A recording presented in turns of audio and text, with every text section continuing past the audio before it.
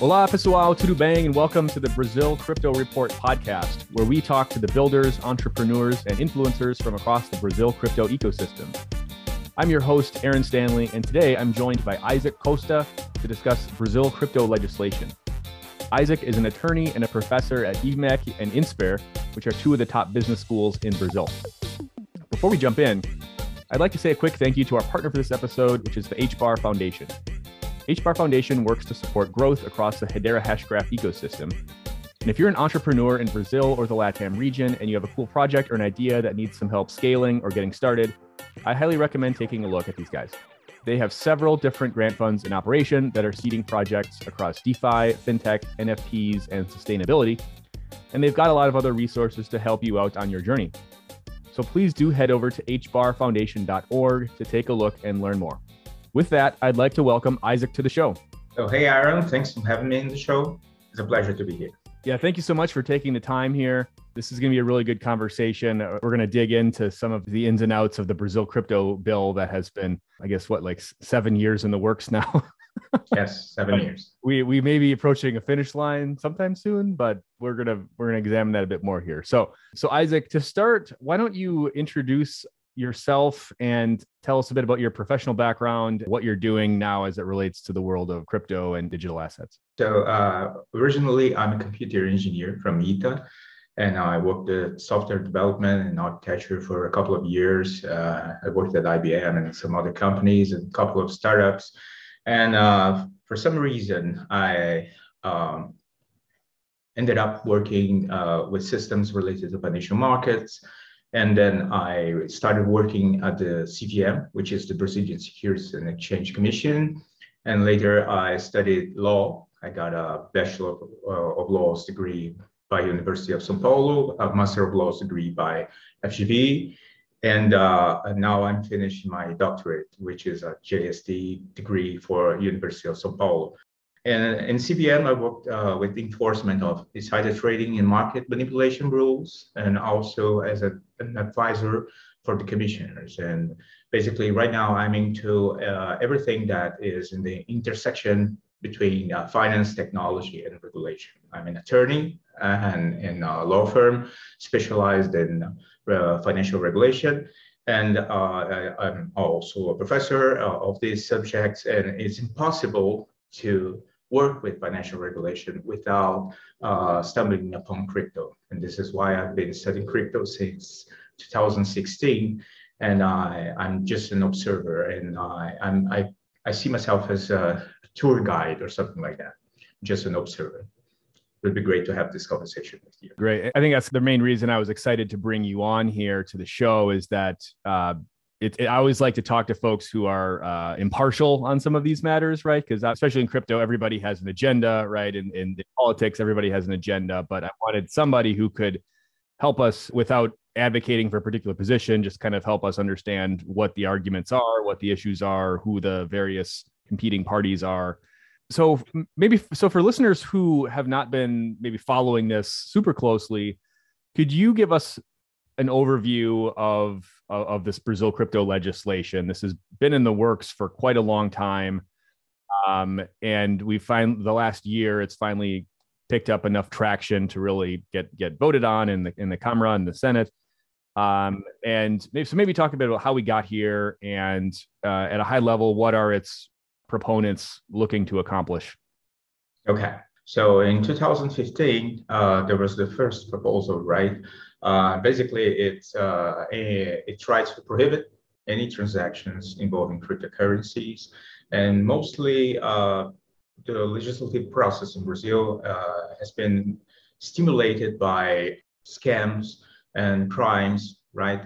So the authorities are very concerned with Ponzi schemes and things like that. So crypto started to show up in the agenda of the politicians because of these crime concerns, criminal concerns. And in the past few years, a different approach has been taken in order to stimulate a crypto ecosystem in Brazil. So we can state that the latter legislative proposals, they try to address legal certainty for the virtual asset sector. So incumbent institutions can finance these new corporations. They are concerned about providing incentives for competition in financial markets, protecting the investors and consumers.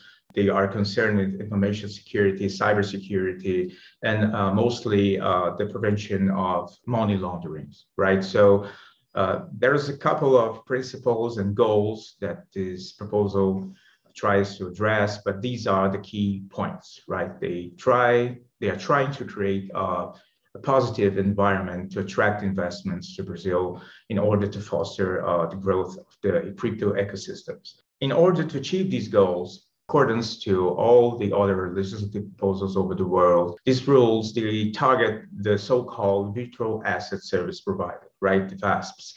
So basically, these are persons who provide financial services like involving crypto assets, so trading, issuance, custody, and all those things. Basically, any solution involving crypto assets, but not only crypto assets, any form of virtual assets, because the definition of virtual assets does not rely on blockchain technology or cryptographic algorithms. That's an important remark here. So this proposal tries to create a comprehensive regulation for virtual assets, okay?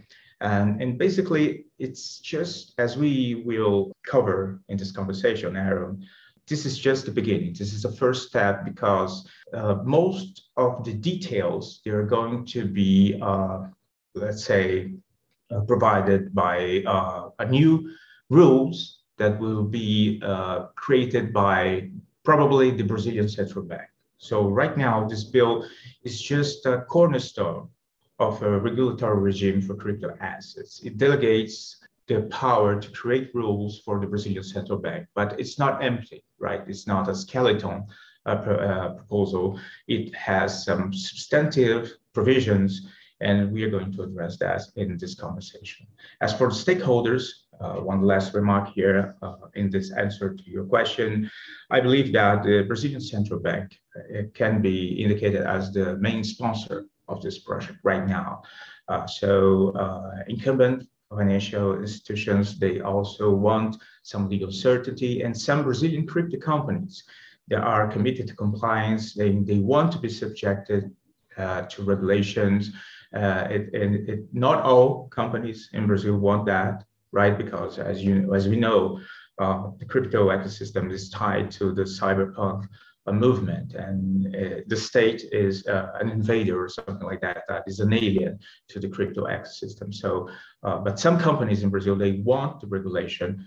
And so we can say that these are the main stakeholders of this project right now. And as we continue this conversation, we'll talk a bit more about the tug of war essentially between some of these different entities, interest groups, et cetera. Obviously, any legislative project is a sausage making process in this sense, and especially when it comes to crypto, amplified by a few factors. So the legislation, this bill first passed in the Cámara or the Chamber of Deputies in December of last year, and then it was sent over to the Senate. The Senate spent a few months considering it. There's some changes made. And then it was passed in April, I believe. And then it was punted back over to the Chamber of Deputies, who now has to approve or reject these changes that the Senate made.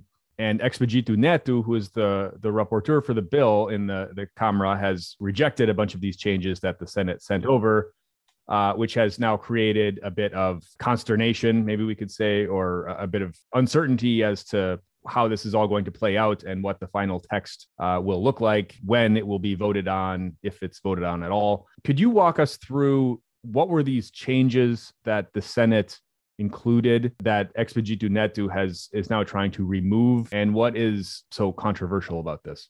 So before we delve into these changes, it's important to state that all the announcements made by Expedito Neto and other deputies, they indicate that they're not exactly concerned with one provision or another provision. They just want to avoid further discussions at this time. So I got the impression that they want to pass the bill as is, without having to discuss the inclusions made by the Senate. So basically, I believe that the Senate, it was more open to hear some interests of some groups. So they have detailed some provisions. They have these provisions, they are mostly related to prevention of certain risks and to prevent regulatory arbitrage, as we are going to see. So basically, let me go through these provisions. As we indicated earlier, these virtual asset service providers, they are going to be integrated with the Brazilian payment system, right? They're going to provide services for hosting accounts for Brazilians, and there are currently two types of accounts that are regulated, the so-called bank deposit accounts and the payment accounts, right? So first, these changes made by the Senate, they include a transition regime. So all of the current VASPs that are working, that providing services in Brazil, of course, they won't have the authorization, right? They will need to apply to get this license. So they will be allowed to continue to provide the services during a certain period of time, at least 6 months. It is included in the text of the bill. So they can adapt to these new requirements that the rule will provide, right? So the problem is that the requirements for being allowed to provide the services during this transition regime, they include that you have to create or you have to have a local entity in Brazil, like a limited liability company or a corporation in Brazil, in order to provide those services. And some exchanges have that, others don't. And also the bill, the changes made by the Senate, they include the requirement that you must provide information to the tax authorities, right? We already have a rule by the Brazilian IRS equivalent to require data from the exchanges, okay? But the foreign exchanges that don't have a local entity in Brazil, they say that as we don't have a company in Brazil, we are not subject to those rules. So this is one of the problems that we're going to detail later. So in addition to having a local entity and the obligation to provide data to the tax authorities, the changes on the bill made by the Senate, they ask these VASPs to provide information to the anti-money laundering authorities, right? So they must have systems to detect suspicious transactions. They must comply with the KYC requirements, the know your client requirements, and all the regulations on anti-money laundering. So these are also additions made by the Senate. It's just that for the transition regime, right? The proposal on, that came from the Chamber of Deputies, they did not detail this transition regime. So they had the obligation to communicate the anti-money laundering authorities, but only after the authorization. So this is the changes. This is the conflicting point. Also, one of the requirements included by the Senate is that, and this is quite important given the current scenario in crypto, in this crypto winter, is that the assets of the customers, they must be segregated from the assets of the VASP. What does this mean? It means that if you deposit some fiat money or crypto assets in a VASP, in an exchange, for example, the exchange is not allowed to do anything they want with your resources, right? They are not allowed to sell your crypto assets and invest in DeFi protocols or anything like that, or in hedge funds like 3AC or something like that. They need to, they won't be allowed to touch your assets. So in cases of bankruptcy, all you have to do is claim your assets back, and all the obligations of the exchange must be met with the exchange's own assets. So this is important in terms of consumer protection and bankruptcy law. And basically, in addition, and you told me that you already had a conversation with someone about the tax exemptions. Another inclusion made by the Senate is the tax exemption for the so-called green mining, which is mining with renewable energy sources. So in summary, I know this list is long, but in summary, the Senate created a transition regime with some requirements for anti-money laundering, communication for tax authorities, creating a local entity in Brazil, and segregation of assets of the clients from the exchanges, from the VASPs. So these are the key provisions of the law in this proposal included by the Senate and are subject to discussions. They are probably not going to be included in the final act. And recent reporting from this week reveals that certain stakeholders like the Banco Central and others are not super excited about some of these changes being potentially removed from the final text, right? So maybe talk a bit about what's the pressure here, or what are they particularly objecting to? The CVM is concerned with investor protection. The central bank is mostly concerned with competition and financial markets and prudential regulation, right? They don't want people to be insolvent, right? These institutions to be insolvent, okay? The nightmare of any financial regulator is a bank run, right? So basically they try to avoid that. So when you reject a rule like the segregation of assets, it pops a red light in the central bank, right? So, and let's say you are a client of an exchange. You want to invest in cryptocurrency, and then you deposit, let's say, $100,000 in the exchange, and you believe that this asset is over there, and you trade, and you see your balance evolving and everything. But on the background, the exchange got your money, right, and did something with it. They try to leverage using your money, right? Just like the banks create money, providing loans, right? The exchanges, they want to be allowed to do that. So they will want to, let's say, invest in DeFi protocol, invest in hedge funds, and invest in whatever they want. And they may or may not share these profits with you, right?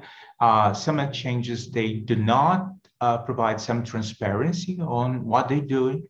If the assets are there, effectively there, if they are using the assets for any other purpose, okay? So from the point of view of the objectors of this rule, they want flexibility, right, for new business models. They want to have the leverage, right, to get new revenue sources. And it's totally understandable that they don't want this rule. And also, I believe that they want to be regulated like banks, right? They want to generate money, they want to provide credit. From the point of view of the central bank and for some other players in the sector, they believe that this creates negative incentives, right? Pernicious or bad incentives for these exchanges to use their clients' money in risky endeavors. And in the event of a crypto run, like we have seen in the past few weeks, when you want to claim your assets back and you want to withdraw your assets, you're going to have a bad surprise that your assets are not there. So we have to make a decision here. What is the type of regulation that we want? In a scientific approach, I cannot say which one is the better, right? But we need to understand what's in the table, what's on the table, right? So do we want to protect the investors and prohibiting the exchanges to touch the client's assets? Let's say creating some kind of protection or dome on these assets, so the exchanges, they would not be able to use those assets. So when they want to withdraw, everything is there. Or do we want to create a more flexible regimes and treat the exchanges as banks, right? But remember that banks are allowed to create money by providing loans because there is a very strong prudential regulation over them, right? So you cannot have the best of both worlds. So let's say I want to be a bank, but I don't want to be regulated as a bank. So this is something that we must have in mind. So this is the key controversy around this question involving segregation of regimes. Is this a rule, this asset segregation rule, which I think, you're absolutely right, given the current state of affairs in the market, it's a conversation that at least needs to be had, right? Is this a rule that would need to be implemented in the legislation, or is this something that the central bank could, assuming that the central bank becomes the regulator that's tasked with overseeing the industry, is this something that the central bank could impose through its own rulemaking process? It needs to be in the law, in the legislation created by the Congress, because this kind of segregated assets, segregated balance needs to be created in the law. So let's say for the payments institution that were regulated back in from a law from 2013, they needed to create that rule and on a law level. It cannot be implemented in a rule level. So this is why several groups are pressuring the Chamber of Deputies to at least maintain this provision. Some of these other provisions, like the tax reporting rules, are these other areas that would also need to be in the legislation? Are these rules that the central bank could also impose on the industry via its own authority? Well, we are in a gray area, but I believe that it's important to have these provisions in the law for those that are interested in these provisions, of course, because you will reject the allegation that as I don't have a company in Brazil, I don't need to comply with Brazilian regulations, okay?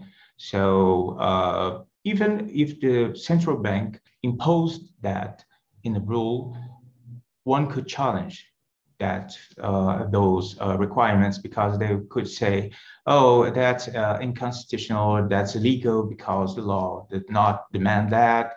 And they could foresee several arguments to attack such a requirement in a rule. So I believe that if we want to have legal certainty, it would be desirable to have these provisions on a law level and not on a rule level. That's my best shot on it. So what you're saying is the central bank were to try to impose these rules on its own, that opens the attack surface, if you will, for all sorts of lawsuits and challenges that the regulator's overstepping its authority. And going back to kind of the transition regime that you spoke about earlier, I know this was a big point of contention that Expedito Neto had made some comments publicly about in the Senate version of if I'm understanding this correctly, in the Senate version of the text, the law basically required companies to be in compliance with all of these provisions on day one once the law was enacted, whereas Expedito Neto came out and said, this is unrealistic. You cannot expect everyone to play by these same rules, especially for some of these overseas exchanges that are not currently in compliance with these provisions. It's unrealistic to impose this type of deadline on them. And there's all these kind of rumors floating around that, Expedito Neto is being sort of, paid off by Binance or something, or but obviously these companies to be in compliance on day one would obviously be a big blow to Binance and some of these other overseas exchanges. I mean, what do you make of this? What's realistic here as far as this window to bring exchanges to bring themselves into compliance? Like what's realistic and what's maybe the precedent for these types of things in Brazil? I believe this is a very important question on this whole legislative process. Let's say first, when you say day one, right, this law, it imposes what we call a vacatio legis provision, meaning that it's only going to be in force 180 days after its enactment. Okay, so all the service providers, they will have at least 6 months to adapt to these regulations and to be required to comply with this regulation. So it's not exactly, hey, the president sanctioned the law and now tomorrow we need to comply with this rule. Okay, it's not like that. Everyone is going to have at least 6 months. So as we go through these overseas exchange arguments, I believe that first sight, it sounds reasonable. But when you look into it in detail, let's say you mentioned Binance, but it's not only Binance, right? Crypto.com .com, FTX, and everyone Huobi, KuCoin, and all these other exchanges. Some of them, they are publicly stating that they want to comply with the authorities, right? They want to protect their customers. They have all the KYC controls in place, all the anti-money laundering controls in place. So it's kind of contradictory, right? That these exchanges that want to comply and they advertise that they protect their customers and they have all the controls, they don't have 6 months to adapt to these requirements, to these reporting requirements. That does not sound reasonable to me. Okay, but I understand the background of this objection to this rule, meaning we don't want. Do we want to protect the Brazilian exchanges that already comply with the regulations voluntarily without being imposed on that, and the overseas exchanges that already comply with these regulations, like Bitso, for example, right? They came to Brazil already compliant with all the regulations. Do we want to reward the behavior of these exchanges, or do we want to create a level playing field? So any new overseas exchange that want to come to Brazil, they will have the proper time to adapt to these regulations, right? I think this argument is, as I said, in first sight, it's reasonable. But when you see the size and the advertisements of some of the overseas exchanges that object in this rule, I don't know. I don't feel comfortable saying that this is reasonable anymore, right? I believe that they will have plenty of time to adapt, and it will be desirable for the overall ecosystem to have this rule in place, mostly because this is a big controversy, right? Is it easy or is it hard to launder money with crypto and everything? But despite that, right, everyone wants to protect customers. You don't want to put your money in an exchange that allows terrorists or drug dealers or everyone to use it as a way to launder money. And you don't want your money to be some kind of in the same account without any segregation of these people, right? Anyway, no one wants that. Even those overseas exchanges, they don't want that. So I believe that a rule like that is not a reasonable thing to ask to these people, and it would be beneficial. It would be positive for the development of the ecosystem in Brazil. It would not damage the competition. On the contrary, this rule will create a level playing field, raising the bar in terms of compliance and legislation requirements. You're saying that if all the exchanges essentially are subject to this 180-day window, yes. the same 180-day window yes. that is already kind of baked in, mm-hmm. right? Everybody's subject to the same 180-day window. Yes.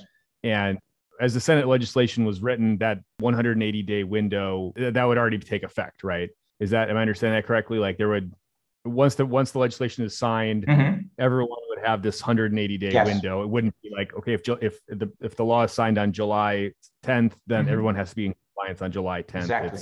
It ends to January 10th. Yes. So what exactly was the point of contention then that Expedito Neto was referring to? There are the people that were objecting to this were they asking for more time? Like they should have an extended window beyond that 180 days mm-hmm. to come into compliance? Or what exactly was the point of contention here? Oh, that's the tricky part, right? I think it would be totally understandable if that was the true reason behind the objection. I believe that it would be, we would hear something like, hey, give us more time, give us like 1 year or something like that, just like you said. But on the opposite, the ones that object these rules, not only the compliance requirements, the creation of a local entity in Brazil, but also the segregation of assets. They want the law to be enacted without any rules regarding that. Okay, so they want these topics either to not be covered by the law or and probably by the central bank in the future. We cannot state that they won't come to the central bank and discuss this and raise this objection. Hey, give us more time. Okay, we cannot say that. They won't do that. when the central bank provides the public consultation for the new rule. But at this time, it seems like they want to have the most flexible law in force, and they don't want to discuss these topics. They want to be able to provide services in Brazil without having to create a local entity. They seem that they don't want to comply with the regulation at all, even though they are publicly stating that they want to comply with regulation. And here is a thing that on one hand, you say that you want to comply, you want to cooperate with the authorities, that you provide data to investigation crimes and everything like that. But on the other hand, what you see is somehow you are trying to influence the legislative process to not create these things as an obligation. Okay, so I believe this is kind of contradictory, but from a scientific point of view, I believe that this is a legitimate claim, right? They don't want the regulation to be so intrusive that they prohibit some business model that they can easily come to Brazil and minimize the compliance costs. Okay, they are rational agents, and it's totally understandable that they want that. But I believe that is this the crypto market that we want? Right? Is the objection of Deputado Expedito Neto the majority? Does this reflect the majority of Brazilian agents in the crypto sector? I don't know that. Okay, so I believe that there's a lot of power in one person or in a group of persons, and this is the way it is. There's legislative process is a social creation process, as you said. Going back to the point of on one hand, these actors are saying we want to be regulated, we want to comply, and on the other hand, they're lobbying and they're trying to get the sort of the loosest rules possible.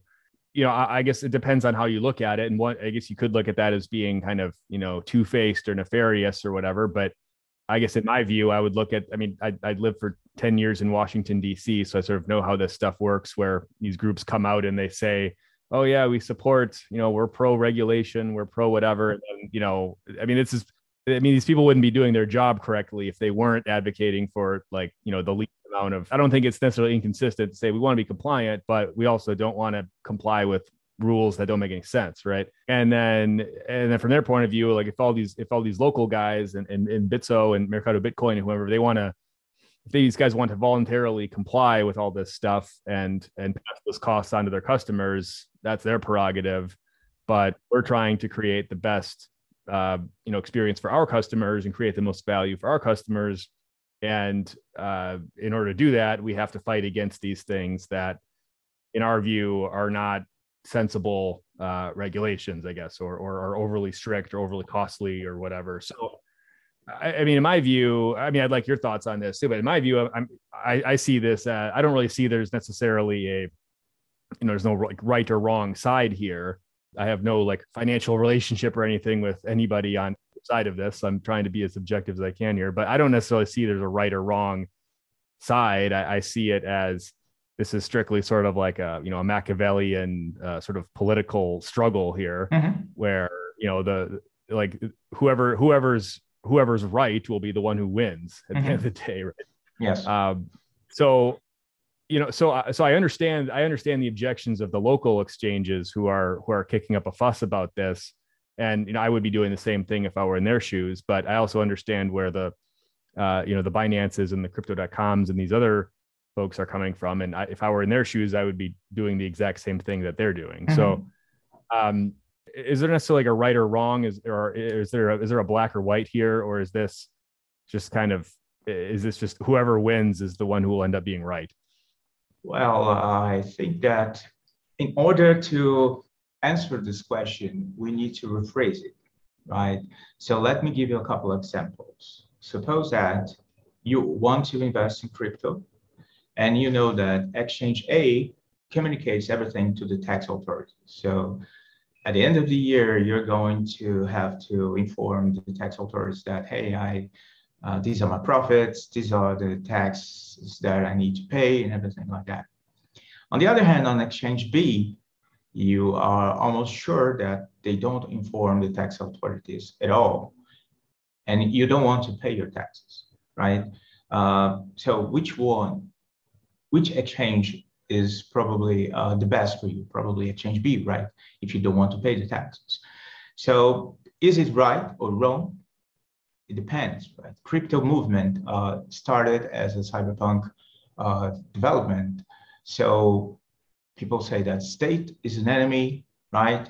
Paying taxes is not desirable and things like that. So for this kind of people, exchange B in this flexible regime would be nice. But on the other hand, if we are under the rule of law, right, and if we want legal certainty, if we want investments for the incumbents, if you want crypto unicorns, a market with investor protections, a market that where you go to an exchange and you have a problem and you can go to the authorities and kind of fight for your rights, then probably exchange A will be desirable, right? So in the short term, you will have less costs, less compliance costs, right? You're going to have the ability to escape from the authorities, right? To go under the radar. But is it good? Is it what we want from the crypto ecosystem? Is this what we want in the long term, right? The crypto ecosystems to be outside the sphere of the state, outside the sphere of the state authorities and the incumbent financial institutions. Some people do want that, right? And that's fine if they want that. But is this what the whole market wants, right? So I believe that in the end, if there is a right or wrong, it depends on your view. What do you want from the crypto markets in the medium and in the long term, right? If you want to merge, I always try to see this as I came from the financial market before crypto. I see as a convergence, right? We need to get the best that we have from the financial markets and try to put it on crypto. And I believe that investor protection, anti-money laundering rules, KYC and everything is a good thing from my side, personal opinion. Okay, from my side, I believe in these things. I believe that even though these requirements sometimes they create nonsense rules and a lot of compliance costs, it's better to have them and try to improve them and make them more reasonable, more adequate, more proportional than not having them at all. Okay, having this sense of Wild West. And I believe that from the crypto side, we need to learn these new business models, the reduced costs, the technology, and we need to incorporate that in the traditional financial market. So the end result will be a new financial market, an improved financial market. And this is the crypto market that I want in the medium and the long term. But is this the crypto market that you want, that the other actors want? Right. So yeah, right or wrong depends on the answer on this question. Yeah, and this is a fascinating question that I actually do spend a lot of time thinking about. Maybe it's germane to this conversation, maybe it's not, but we could probably have another hour-long conversation on it. But I don't necessarily have a firm opinion on like which side that I'm on. You need some degree of rule of law and some degree of protection. While at the same time, I don't feel like the KYC regimes are like I don't think they're effective at stating they're doing at accomplishing what these try to accomplish, right? If anything, as far as like protecting investors or any of these kind of things, or even preventing money laundering, all I know is that from I've gone through KYC on probably a dozen exchanges, and I know that all my personal information is sitting in these honeypot exchanges, just waiting to be hacked by somebody. And I'm assuming that like every criminal organization in the world at this point probably has access to all of my personal information. And I guess I'm uncomfortable with that. There's nothing I can do about it, but I'm just assuming that that's probably the case right now. I've been thinking a lot about how can the industry, what's a solution that the industry itself can implement to basically KYC its own users in a sense. And this is really kind of down a rabbit hole, but I would like to get your thoughts on it. So in the instance of of DeFi, right? Where the last 2 years, we've had an abundance of these different airdrops and protocols airdropping tokens to their own users. So like Uniswap kind of kicked this off back, maybe 2 years ago. I received the Uniswap airdrop in a couple of different wallets that I had where I literally made like one transaction on Uniswap out of these wallets. And then all of a sudden I get airdropped these tokens worth a few $1,000s. I'm like, hey, this is pretty cool. But the problem is like, I'm not like a loyal Uniswap user in any way, right? I've used it a few times of a few different wallets, but I don't consider myself to be part of the community. I don't use it that much. I don't really care. I mean, I like it, but I mean, it's a cool product, but I don't really have any vested interest in it.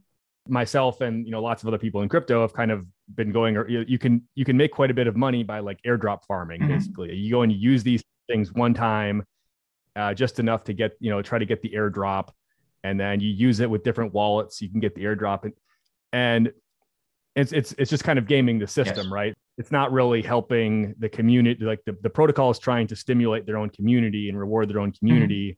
But what's happened is that people are just kind of gaming the system by trying to utilize the protocol with as many wallets as they can to collect airdrops. If there's a way that say if I'm a DeFi protocol, if I'm able to kind of KYC my own user in the sense that I'm airdropping tokens to people that I know are actual members of that community or diehard users, and not just people who are airdrop farming, that will just go on to the next protocol once they get their airdrop, that would be an advantage for me, right?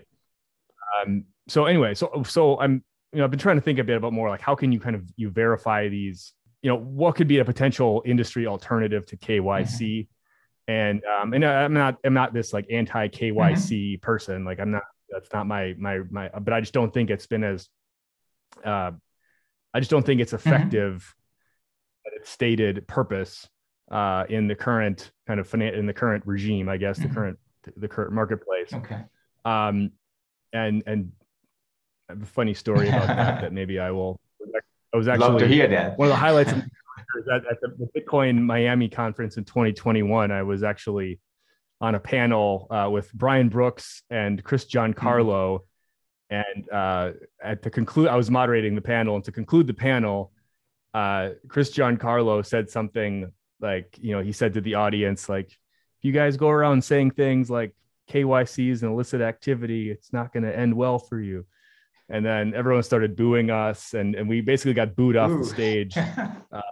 Giancarlo said that. So that was interesting. Okay. But anyway, I would love kind of your thoughts on this. Like, we do need to verify identities. We do need to know who people are. It's in the interest of exchanges and protocols to know who their users are.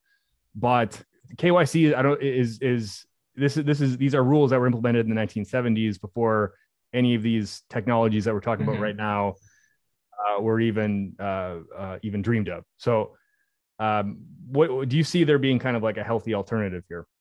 I believe that these are two separate questions. First, do we want KYC? And second, how can we implement KYC, right? I believe that the crypto community does not, consensus has not emerged on the first question because people still value privacy on crypto transactions, right? You just gave a fascinating example on how the DeFi protocols could be more effective preventing this opportunistic or even parasitic, right, behavior for some users. So first, do we want KYC? How much of your privacy are you willing to sacrifice, right, in order to have your data and have your wallets associated to your identity? So this is the first question. And the second question is, if you want KYC, what are the requirements? We are talking about technology. We are talking about software here. So before creating any solution, before developing any software and writing any line of code, we need to get the requirements. And the requirements are, okay, these are the data that I'm going to collect. And if the users, if you want users to feel comfortable about having this data in our system, what are the information security controls that we need to have in place? What are the cybersecurity controls that we need to have in place? Okay, so I don't have the answer for you on what is the best way to implement the KYC. I believe that there are much more qualified people working on things like self-sovereign identity and things like that. But I believe that first, we need to get a consensus on if we want KYC on crypto, is it going to be voluntary or is it going to be obligated by any rule? This is the first question. And second, if we must remember that, and in the foreseen future, when we have this detailed regulation by the central bank, one of the requirements for any crypto asset service providers is to present to the authorities what are their information security controls, what are the plans on the resilience of their systems. Okay, so the banks, they have all your data, but banks, they are obligated to have several controls to prevent this data to be leaked. We still have leaks in banks, but we also have a lot of controls, and they are punished when we have these leaks. And they are, in my opinion, they are not as frequent as they are in the current crypto landscape. Okay, so remember, along with KYC, we need to ensure that we have enough information security to prevent leaks, because this is a very sensitive data. Okay, so these are the requirements for the solution, whatever it is. I don't have the answer for what is the best solution, but I believe that these are the minimum requirements for the solution to have. Okay, does that make sense to you? Yeah, absolutely. And I think the question that I end up having there is, I don't think you can ever prevent leaks, right?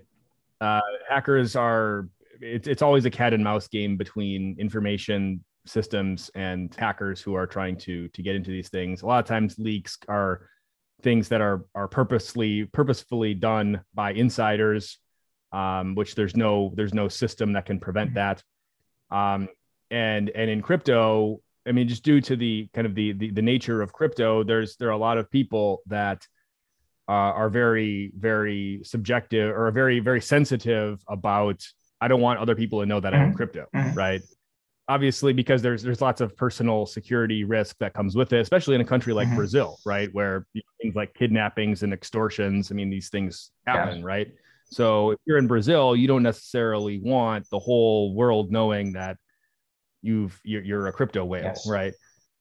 In fact, you probably, you'd be advised to, I mean, there's a reason all of these OG Bitcoiners from like the early days have all kind of disappeared, right? Exactly. Because they don't want people to know who they are, where they live, right? They don't want that, right? They don't want that publicity. So, and not to sort of, I don't want to take this, too far away from the beaten path or what we're trying to focus on here, which is the legislation. But I do think this is an important conversation to have. And I think there's not going to be, I do think that we're going to continue to have a world where there's going to be two parallel universes, essentially, of kind of KYC crypto and non-KYC crypto, right? There's going to be, a lot of people that are mining Bitcoin at home they'll mine Bitcoin at home for a loss just to get non-KYC sats, for instance.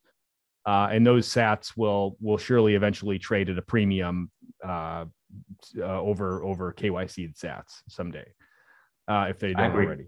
So, and this kind of dovetails into a point that you've made elsewhere, which is that the requirement, the requirement that exchanges in Brazil need to register as business entities, and that they need to obtain a license from the federal government, that this requirement could potentially backfire, as it would basically chase a lot. It would basically chase a lot of these people, a lot of the users, to drive these people to unlicensed overseas exchanges, because they don't want all their information being reported to the government, like their tax information or their KYC information or whatever. I mean, how big of a perverse incentive is this? Well, I think that if the law is enacted without the proper controls or for preventing regulatory arbitrage, it's going to damage the whole Brazilian companies that want to comply with the regulations. Okay, if this is good or bad, of course, it's bad for the Brazilian companies. Okay, it's good for the ones that will get their customers, the clients. But and a lot of people are saying that, hey, these so call exchanges that comply with regulation. They have high fees. They don't have the proper usability. They're not the best ones. And in a free market, you need to reward the best ones and so forth.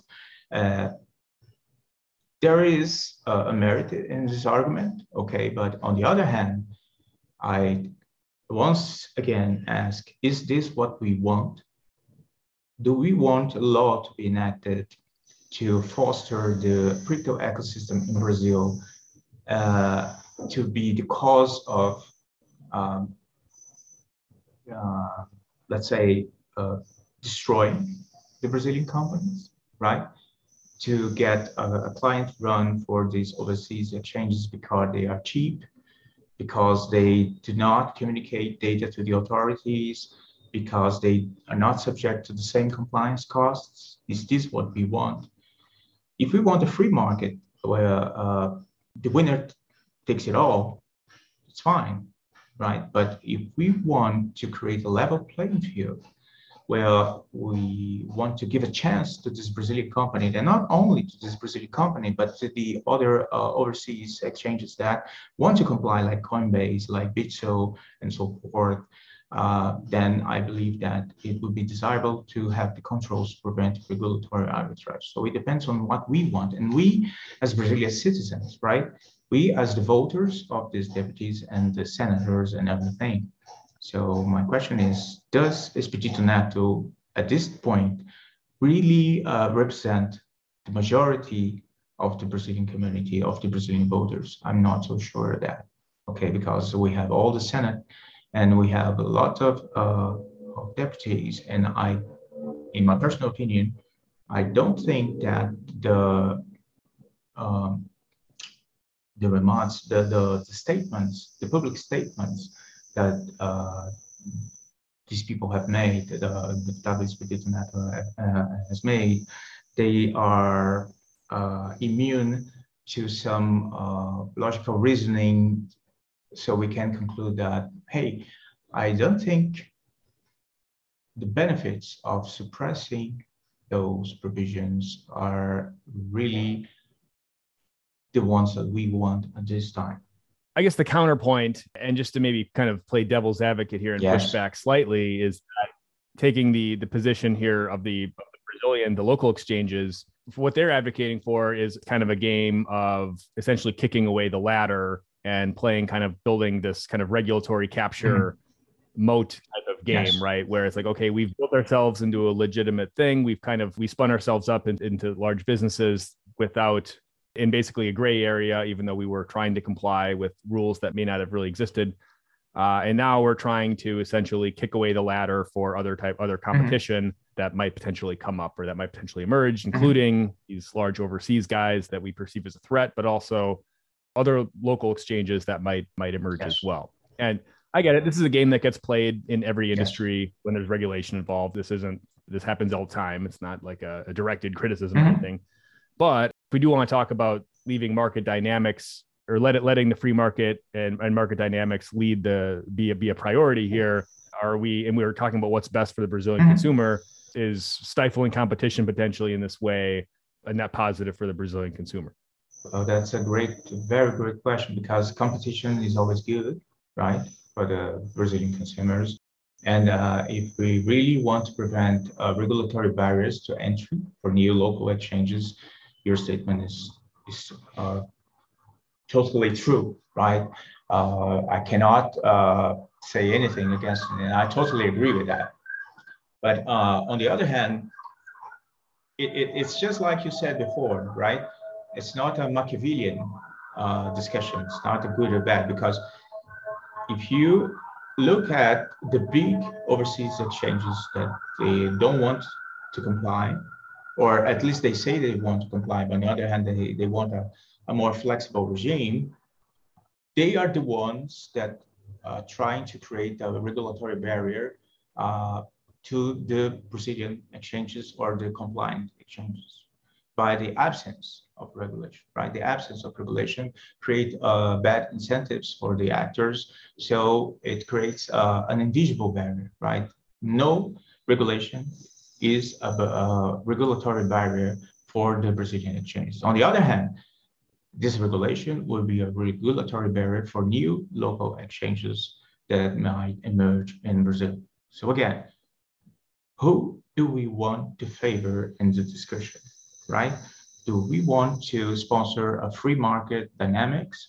And let's say, okay, we are going to give up these controls in order to get the market to solve itself, right? To as if an invisible hand could somehow create a solution for it. That's fine. That's one legitimate point of view. On the other hand, do we want to interfere in this market in order to prevent information asymmetry, abuse of economic power, externalities, and so forth, the market failures that justify any regulation at all? Do we want that to be part of the regulatory regime for crypto, right? So if we answer yes to the second question, then we are going to create this regulatory barrier just like we did in other markets, as you stated. And this is why people are upset, right? The crypto diehard fans, they see these compliant exchanges, they are as playing the game the banks do, right? They want to create barriers for new entrants. So they see this as a betrayal to the original principles of the crypto community. But on the other hand, is this what you want? I think, go ahead. Wouldn't you say that's a fair criticism, though? Because if for example, a legislation emerges and a regulatory regime emerges that essentially kicks away the ladder for everybody else aside from the top, 5 exchanges, local exchanges that have the wherewithal and the means to comply with everything, and then aren't you just recreating the banking system? Like you have a kind of this cartel of like 5 banks that are so protected that nobody can really compete with them, at least until like new bank and these things came along. Aren't you just kind of recreating the existing system, which led to the need for crypto in the first place? I think from a scientific point of view, the answer is yes. But again, this question goes way beyond crypto, right? Because if you think about protecting the financial system, if you think about protecting investor, then look at all the banking regulation, look at all the capital markets, the securities regulation, right? So concentration is a side effect of financial regulation at any time, okay? So basically, we can see this either as a primary objective of the regulation to prevent new entrants to the market, or we can see this as a side effect of the regulation because we have a higher value to protect, which is the investors or the regular dynamics of the market, right? So you cannot have both, right? You cannot have a free market with no rules at all and investor protection. You're going to have rug pulls, you're going to have scams, you're going to have all the sorts of market failures that we know for decades now. Okay, so the crypto industry in the whole world at this time, and it goes beyond Brazil as well, it's facing a kind of inflection point, right? So what is it that we want? We want freedom at any cost, or are we willing to sacrifice freedom, this liberty from the cyberpunk movement, and somehow to play the game that our parents did, to play the game of the incumbent institutions played, right? In order to be part of the monetary system, of the regular monetary system, right? Because if you think about unicorns, if you think about whales, what is the value of all this crypto or in the wallets of these whales, right? If they want to spend it, they're going to convert it with fiat money, right? Crypto is not a payment solution at this time, at least. So some people envision that in 10 years from now, 20 years from now, you can state that one Bitcoin is valued as one Bitcoin, not $2,000 to $20,000, right? It's going to be irrelevant how much Bitcoin is going to cost in terms of dollars. But right now, you need to connect with the traditional payment systems. And if you want to be rich, if you want to buy a yacht, if you want to buy a mansion, if you want to buy a corporation, you need to be rich in terms of fiat money, right? So you need to give up some freedom. You need to give up some, the crypto landscape, and you need to dialogue. You need to communicate with your parents, so to speak, the financial institutions, in order to be rich in fiat money terms. So this is the point that we are facing right now. Yeah, and I agree in that, anybody who's made spectacular paper gains in crypto and then not sold and then lost them, exactly. now poor would sort of identify with this. We're like, yeah, I didn't really get, it was fun while it lasted, but I'm not materially any better off than I was before. And I think, until we reach this point of hyper Bitcoinization, exactly. if you believe that will ever happen, we're still wedded to the old fiat system, whether we like it or not. It's important perspective to keep in mind here. We are chained at we're joined at the hip with this old system for the time being, at least. So we need to figure out the best way to make it work.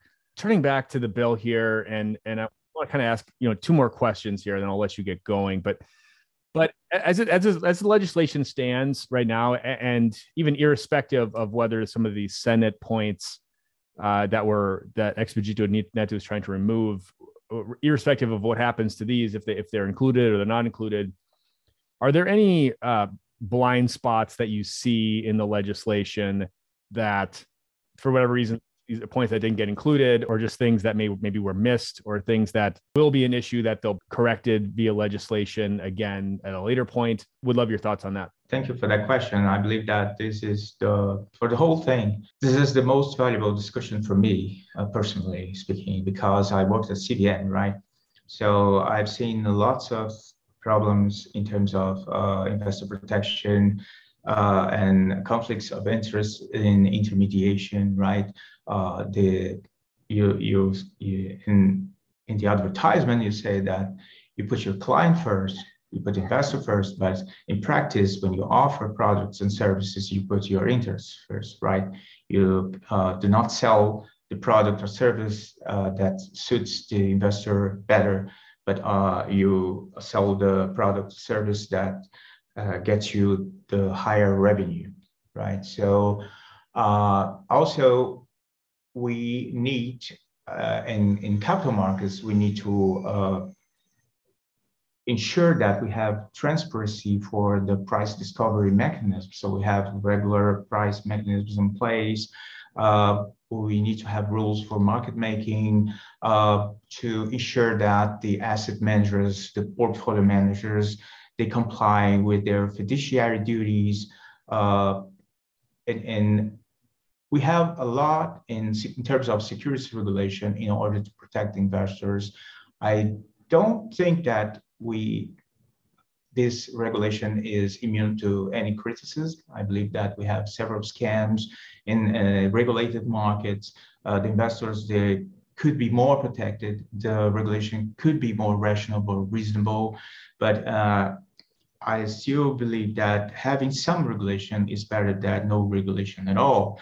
And I believe the greatest blind spot in this bill is the fact that it kind of goes to the concerns of the central bank, which are related to financial stability, right?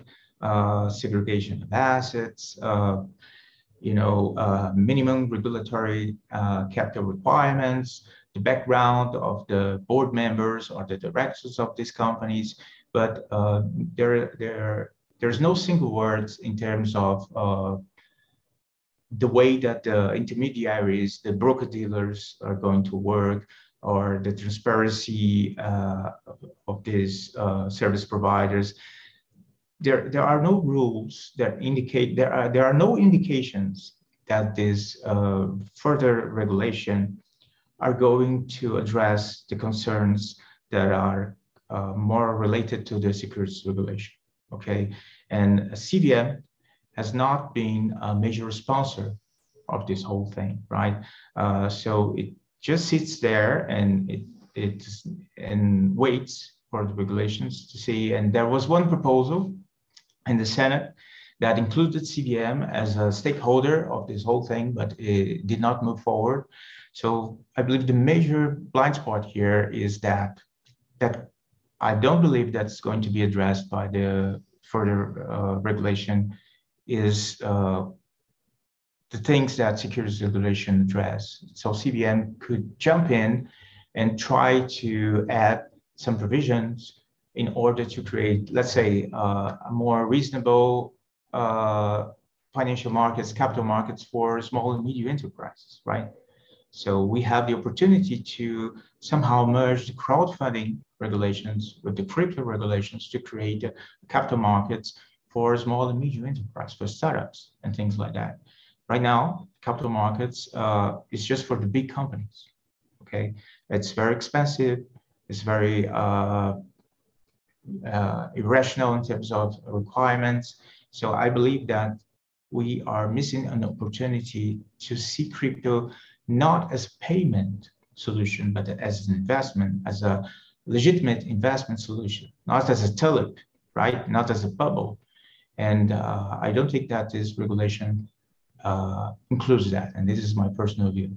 I hope that they get me wrong. They prove me wrong in the future, but I don't think that will happen. Well, that's an interesting dynamic that the CVM has not been as involved here, or really involved at all, from what you're describing in this sausage making process, because it's the narrative is sort of flipped here in the U.S., where everything is crypto is sort of perpetually at war with Gary Gensler and the SEC, and it's been this cat and mouse game dating back to 2017, right, when the SEC first came out with this report on saying that the DAO was in 2016 was a securities. These were securities, and I was going to start going after some of these ICO projects that were doing. I mean, some of these things were like obviously unregistered securities, right? So it's but there's been this big tussle ever since of we need more guidance from the SEC on what constitutes a security,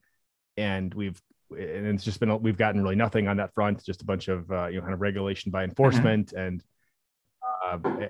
now unfortunately it looks like you have a chair of the SEC who's pretty sort of hostile to the industry, even though he spent several years as a professor teaching people about this industry, and now he's sort of turned either changed sides, or I don't know, maybe saw the light, or I don't know what happened to him, but it's an interesting dynamic, just because it's like, so you're it's kind of funny, because your complaint here is that the Brazilian SEC is not involved enough, right? Where in the US it's like these guys are just too involved, or they're missing the plot here.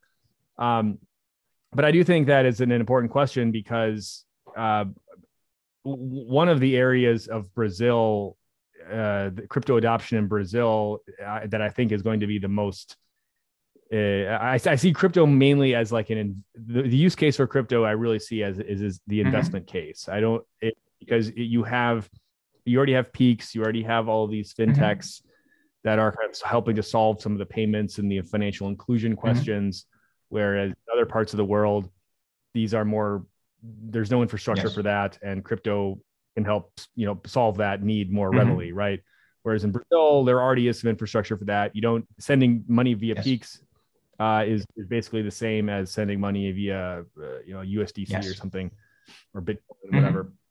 It would be unfortunate if that did not get taken into account here, and the ability to kind of the question of capital formation and the ability to raise funds and really create new investment products is not at the forefront. I guess the last question here that I'll leave you with is, so say this bill does get signed into law, and what does the process look like after that? Obviously, this Banco Central will probably be the regulator that's appointed to oversee the industry. What does that process look like as far as them coming up with a rulemaking process and a regulatory regime? And what do you, as of this point, like, what do you project the chances are that this bill even passes and gets signed into law say, this year, just given that we're coming up on election season and priorities will be very divided? Well, let's start from the last question, right? Because I don't see this bill as something that is on the top of the political agenda for the elections, for example. Okay, we had some scams like the file of Bitcoin and things like that, right? And in Brazil, I don't know if you, in your newsletter, I see you covered some of these scams, of course, but it's not a hot topic in terms of the political agenda, because most of the Brazilian population, they see investments as gambling, is something for the rich. It's changing, right? Crypto helped change that, because people that were not familiar with investments, they start investing in crypto. We have much more people investing in crypto than in regulated markets here in Brazil. The adoption was quite impressive here. But again, it's not something that's part of the political agenda. And right now we have a lot on the plate for the politicians. So I believe that we are going to have this bill approved at some point this year. I don't know if the Senate inclusions are going to be fully rejected or partially rejected. It's impossible to predict that. Probably in the next weeks, you're going to see the development of these things. But I hope and believe that in 2022, we're going to have this bill passed. And then we are going to have this window, right, that I've mentioned before, for 180 days for everyone to adapt to these regulations. And in the meantime, the central bank is going to perform a public consultation. It usually provides a draft of the rules that it's going to apply to the markets, and then the market participants go ahead and provide documents, public documents, indicating what are the viewpoints on these provisions. And after some time, the central bank consolidate all these participations from the market actors and then publish the rule. And probably because this is a complex rule, it's going to have its own window, a separate window from the bill. So if you do, and then also, if you look at the licensing regimes currently in place by the central bank, they take up to 12 months to get to provide the license to the applicant. And they look like they require corporate governance conditions for the controlling shareholders, for the board members, for the directions, minimum regulatory capital. The central bank analyzes the business plan. They perform interviews with the applicants. Any mergers and acquisitions must be subject to the central bank shareholders agreements and everything. So it's a complicated process. Not as complicated as a bank, right? But we have plenty of experience of this process in terms of payments institutions. And if you do the math, 180 days for the law to be enforced, the schedule for the central bank to perform the public consultation, the market participants to react to this proposal, the final rule to be edited, and then any additional window for this new rule to be in place in all the authorization process.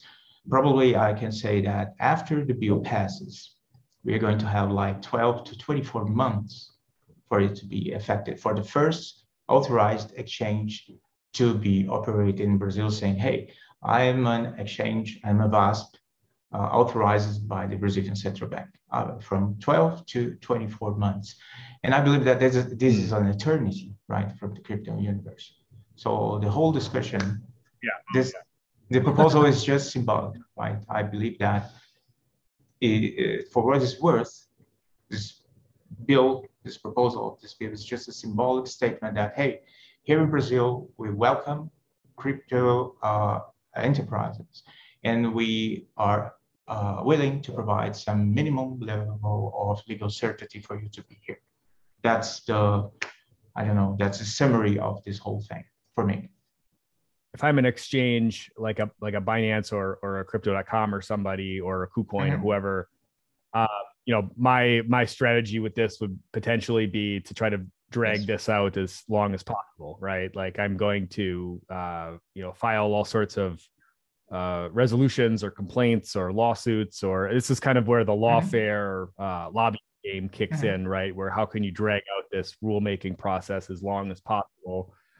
And then if I'm, the Mercado Bitcoin or the whomever on the local side, I'm trying to get this get these guys to move as quick as possible. So I don't think we're done with any of these battles I think the turf just sort of shifts, right, to a new front in the battle, essentially. So that I think that's interesting, and I do think that your point about like, look, like this is 12 to 24 months, that's an eternity in crypto, and that's even assuming that this bill does pass this year, and so even if it passes, if it were to pass next, I mean, we're looking at easily that's 2023, 2024, when you might actually have an exchange raising their hand, be like, hey, I'm officially certified, licensed by the Central Bank of Brazil to offer these services. Given the pace of innovation in crypto, who knows what we're going to even be talking about then? Like this might even be, I mean, people might not even use centralized exchanges by that point. We made a Uniswap or whatever.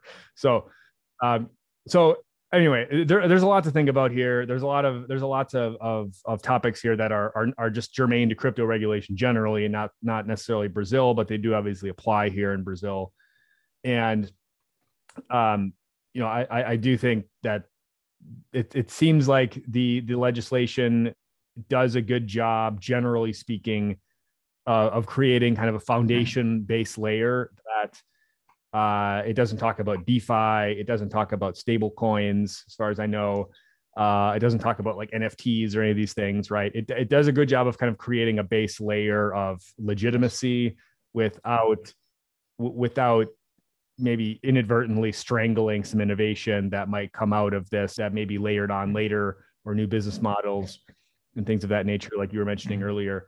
So it does seem like this is probably the right mix of just, let's kind of keep it as boring as possible and let the central bank kind of handle some of these tougher questions around these more nuanced issues. And everyone seems to agree that the central bank is a pretty competent entity to be handling this. I think it's sort of an oxymoron to say, Brazil and sort of, highly competent regulation, or bureaucracies, but it does appear that they have the talent. At least they have a leader, a president who's very studied on this issue, on this subject. Has obviously gone out of his way to learn about the industry and supports it generally. I'll give you the final word here. But anything else you want to convey on this Brazilian crypto legislation? What's the right word here? It's almost one last thing. Never-ending journey, essentially. Don't worry. One last thing about blind spots is that currently, if you work with crypto in Brazil, the worst thing for you is to answer the question, is this a security? I believe this is a problem everywhere, right? But especially in Brazil, when you ask, is this a security? We have tokenization of several assets here. We have the fund tokens, we have the precatórios, we have the tokenization of some receivables in the real estate industry. And it's quite impressive that we have achieved a lot of business models that we don't see in other jurisdictions. I was talking to friends the other day, and one said, hey, why aren't we proud of that? We have achieved so much in terms of tokenization of assets that we don't see in any other country. And right now, I see many projects in terms of tokenization. The Brazilian exchange created a digital asset unit, the B3 digital asset. Itaú created its own digital asset. A major bank created. We have the MBDA, the Mercado Bitcoin. We also have Liqui. So I believe that we are missing the opportunity to create some legal certainty for these companies to say, hey, okay, we acknowledge that these are unregistered securities, and let's help you to test that. And you might say, oh, but Sandbox already do that, right? So the Sandbox was delayed a couple of times, and it took almost a year right after the applicants got their license. 1 year is an eternity. The CVM. Yeah, at CVM, right? Yes, exactly. So I believe that we can study a way to somehow bypassing this whole legislative process and discussing with the CVM, is there any way for us to foster this tokenization industry in Brazil without having the constraints of the sandbox or the timeline of the sandbox, and without having to wait for this whole legislative process to end? I believe there's a way to that, and I would invite all the listeners and all the other actors in the crypto industry to help thinking about that. Is there any way that we can somehow adapt the securities regulation without the need of a specific bill in order to welcome this tokenization project, so they don't have any enforcement actions from the CVM as the SEC is doing in the United States? Can we create a safe harbor? And this is something that Commissioner Hester Prius is doing in the United States, right? She wants to create a safe harbor. She wants to welcome crypto, while Guy Gensler is trying to get them out of the market. So I believe that we can learn from what the US is doing and say, instead of regulating by enforcement, we can actually regulate by creating some legal certainty and adapting securities regulation. That's the provocation, the invitation for all the listeners and for you. I would love to see that happening in the foreseeing future. Thank you for having me, and thank you for this great conversation. Yeah, absolutely. Thank you. And yeah, on the Hester Peirce point, she's sort of a voice in the wilderness here. Exactly. But she has definitely helped move the needle on a lot of areas internally within the SEC and just proposing these types of ideas. And yeah, it would be great to see a similar type of champion within the Brazilian CVM who's really pushing this. But that's a really great point. I think you raised a really great point that there is a lot of these asset tokenization experiments that have been occurring, and I've been covering some of these in my newsletter, but I haven't really taken the time to really dive deep or understand how these work or what their adoption is or anything. But you don't really see a whole lot of this stuff happening elsewhere. And at least this seems like an area that hasn't really, there's a lot of potential here, but it hasn't really been explored too much at scale across the whole industry. So Brazil, I think, is definitely a leader here. Well, Isac, thank you so much. This has been a bit of a marathon conversation here. We really appreciate your time, and we'll have to do this again soon. Thank you so much for joining me today. Thank you, Aaron. It's nice to be here. Thank you. And thank you for all the listeners that came to this point of the podcast. Thank you. Thanks, everyone, for listening, and we will be back soon with another great guest. Obrigado, everyone, and thanks for listening. Please make sure you subscribe to the Brazil Crypto Report newsletter on Substack if you haven't already. And please do give the show a 5-star rating on your podcast app if you enjoyed this content. We'll be back soon with another great guest.